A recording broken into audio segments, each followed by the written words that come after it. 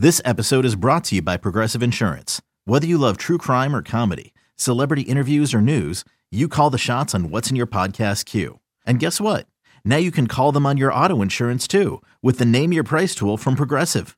It works just the way it sounds. You tell Progressive how much you want to pay for car insurance, and they'll show you coverage options that fit your budget. Get your quote today at Progressive.com to join the over 28 million drivers who trust Progressive.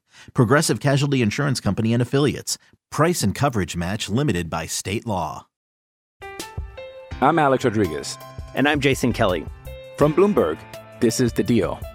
Each week, you'll hear us in conversation with business icons. This show will explore deal-making across sports, media, and entertainment.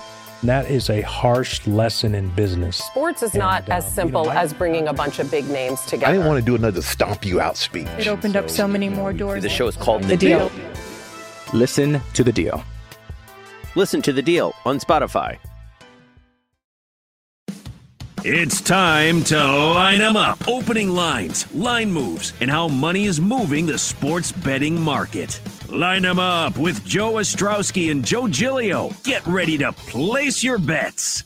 Here to line them up, Joe O and Joe G with you on this Monday. Not a great card in Major League Baseball. Just 8 games, an afternoon game with Cleveland. Is that Cleveland against Toronto? Yeah, Cleveland against Toronto. Robbie Ray going. I'll be paying attention for that if I don't bet the game. Yeah, and I might get a future down on the Jays the more I think about it. 30-1 for the World Series. That's a team that has the ability to just get in and then cause some damage. Yeah, you know what happens a lot? It feels like, doesn't it feel like when teams get in ahead of schedule, everyone's like, oh, they're a year away. But sometimes they're not. They just get there. They just go to the World Series. Yeah, or they make that's what happened to the Cubs. They were way too early in 2015. Yep. Then all of a sudden they're in the NLCS. Yeah, I can see that with the Blue Jays. I feel like the Blue Jays, I'm already thinking about World Series futures on the Blue Jays next year. Like, I think they could win the World Series next year, but they could certainly get in and do some damage this year. As far as today, you mentioned they're facing Cleveland, the early game. Yep. Cleveland stinks against left-handed pitching. Bottom 5 team in baseball against lefties. You got to like Robbie Ray today to bounce back after those tough Red Sox starts. Yeah. Let's take a close look, see if we missed the number. No, we did not. Okay. I was curious about the run line because I heard Jenks in the Daily Tip talk about it a little bit. He's laying 2.5. I can't do that. I can't do it. Yeah. It's 1.5 on FanDuel. But 7.5 is the K total for Robbie. Well, the run line is minus 142. So you've got to lay a run and a half and lay minus 142. No, thanks. It was cool yesterday. I guess would they go back Friday? But I was watching some of the game yesterday. They were back in Toronto. Okay. That's got to be just like a weight off their shoulders. Like they get to actually be at home. They get to have a home stadium for the first time down the stretch of the season. So it's actually a home game for them instead of us trying to figure out if they're in Dunedin or they're in Buffalo or wherever the heck they were playing. I don't have any interest in this game. Do you? I would just look at Ray's K prop. It's 7.5. Team that the Indians can't hit left-handed pitching. Or by the way, when are they the Guardians? That starts next year. Cleveland? I don't know. It's just so stupid. Now they're fighting with the Guardians. Is that roller hockey? What roller derby? What is Maybe. it? You know what happens to me, and I feel like I'm old when I say this. Other than the Washington football team, because for obvious reasons, we try to make sure we don't say their old name because they changed it for a reason. But like when all these, and I guess Cleveland. I like football team, by the way. No, I do too. But like that's the only one I consciously try to remember. Like, all right, I shouldn't say their old name. I'm gonna do this on purpose. I will call the Los Angeles Chargers the San Diego Chargers probably until I'm 50. Like I just can't not do it. So I can't say tribe, right? It's the same connotation, I guess. Yeah.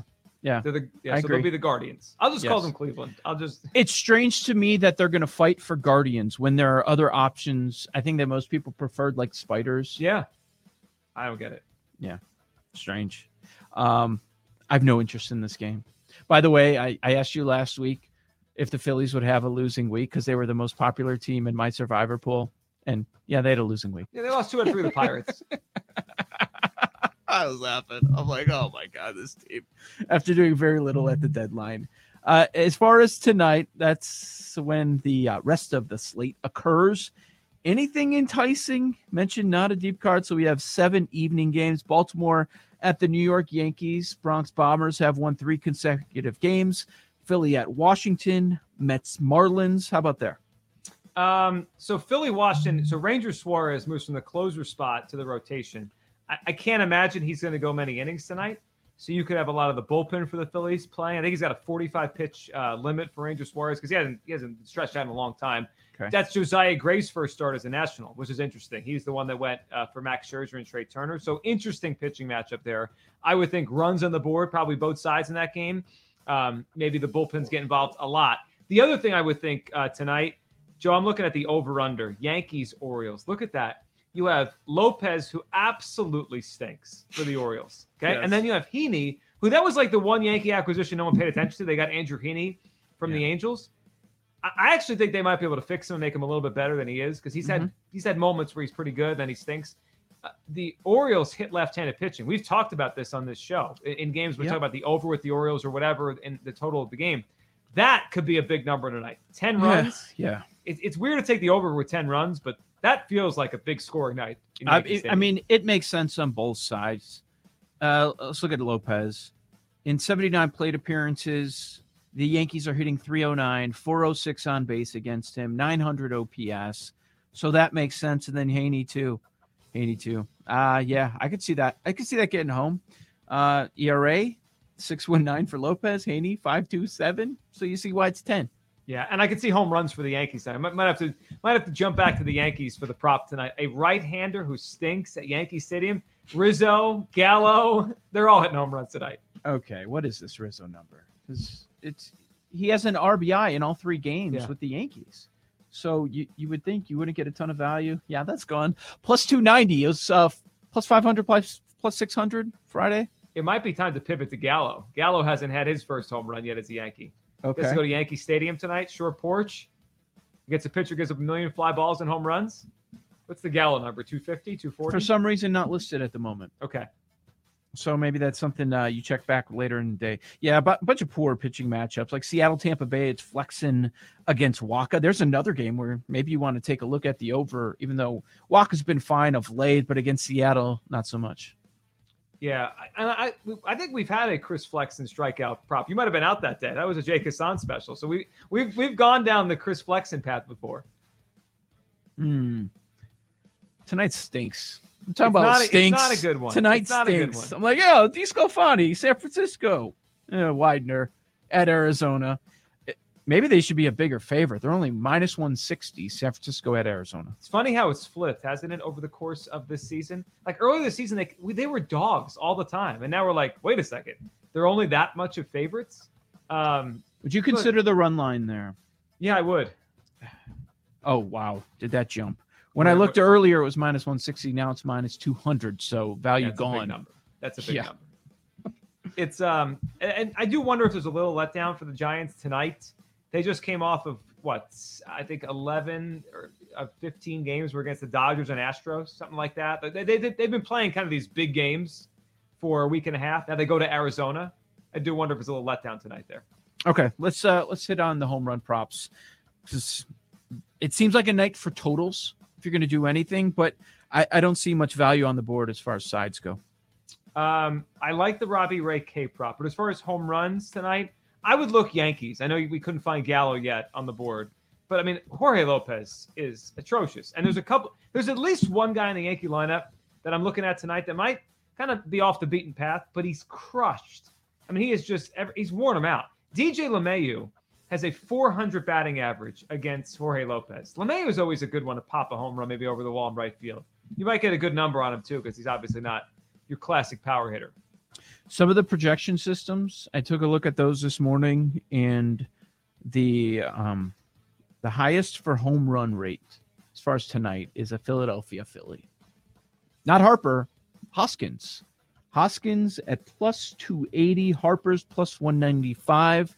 Either guy interests you. I'm Alex Rodriguez. And I'm Jason Kelly. From Bloomberg, this is The Deal. Each week, you'll hear us in conversation with business icons. This show will explore deal-making across sports, media, and entertainment. That is a harsh lesson in business. Sports is not as simple as bringing a bunch of big names together. I didn't want to do another stomp you out speech. It opened up so many more doors. The show is called The Deal. Listen to The Deal. Listen to The Deal on Spotify. So I'd wait on Hoskins. He's missed the last couple of days with a groin injury. I don't know if he's going to play. He's usually pretty durable. So if he's not playing, he's not feeling well. Harper's been red hot. Joe, Harper's one guy we did not mention in the MVP discussion. You look at his OPS plus, it's up to about 155, close to 160. Bryce has been pretty hot. Here's what's interesting about Bryce Harper. You know what he's done everything this year except drive runs in. Like in the old school MVP voting, Bryce Harper would have no chance. But obviously, we're in a different era now where simply an RBI total doesn't get you to the top of an MVP discussion. He's having a good year. He had a great April. He got hit in the face in May. In late April, May was terrible. And he's gotten red hot in July here. So Bryce is having a good year. He's back in D.C. I've always felt, I don't have the numbers in front of me, but I always felt like he's hit better there. Like when he's gone back. The value, there's no value. In Bryce? Yeah, plus 190? No, not tonight. Yeah. That's the problem. Yeah, but I could see him hitting a home run in this series. He likes sitting down there. Lamont Wade Jr. is plus 550 to hit a homer. Had one over the weekend, and he's, I'd say, in a plus matchup against Widener. Home Run Hitters Park, Arizona. What do you think? Have you seen Lamont Wade Jr.'s home run to at-bat ratio this year? It's insane. He only has like 160 maybe at-bats this season. Yeah. And he has 13 home runs. Yeah, right. So he has 160 at-bats.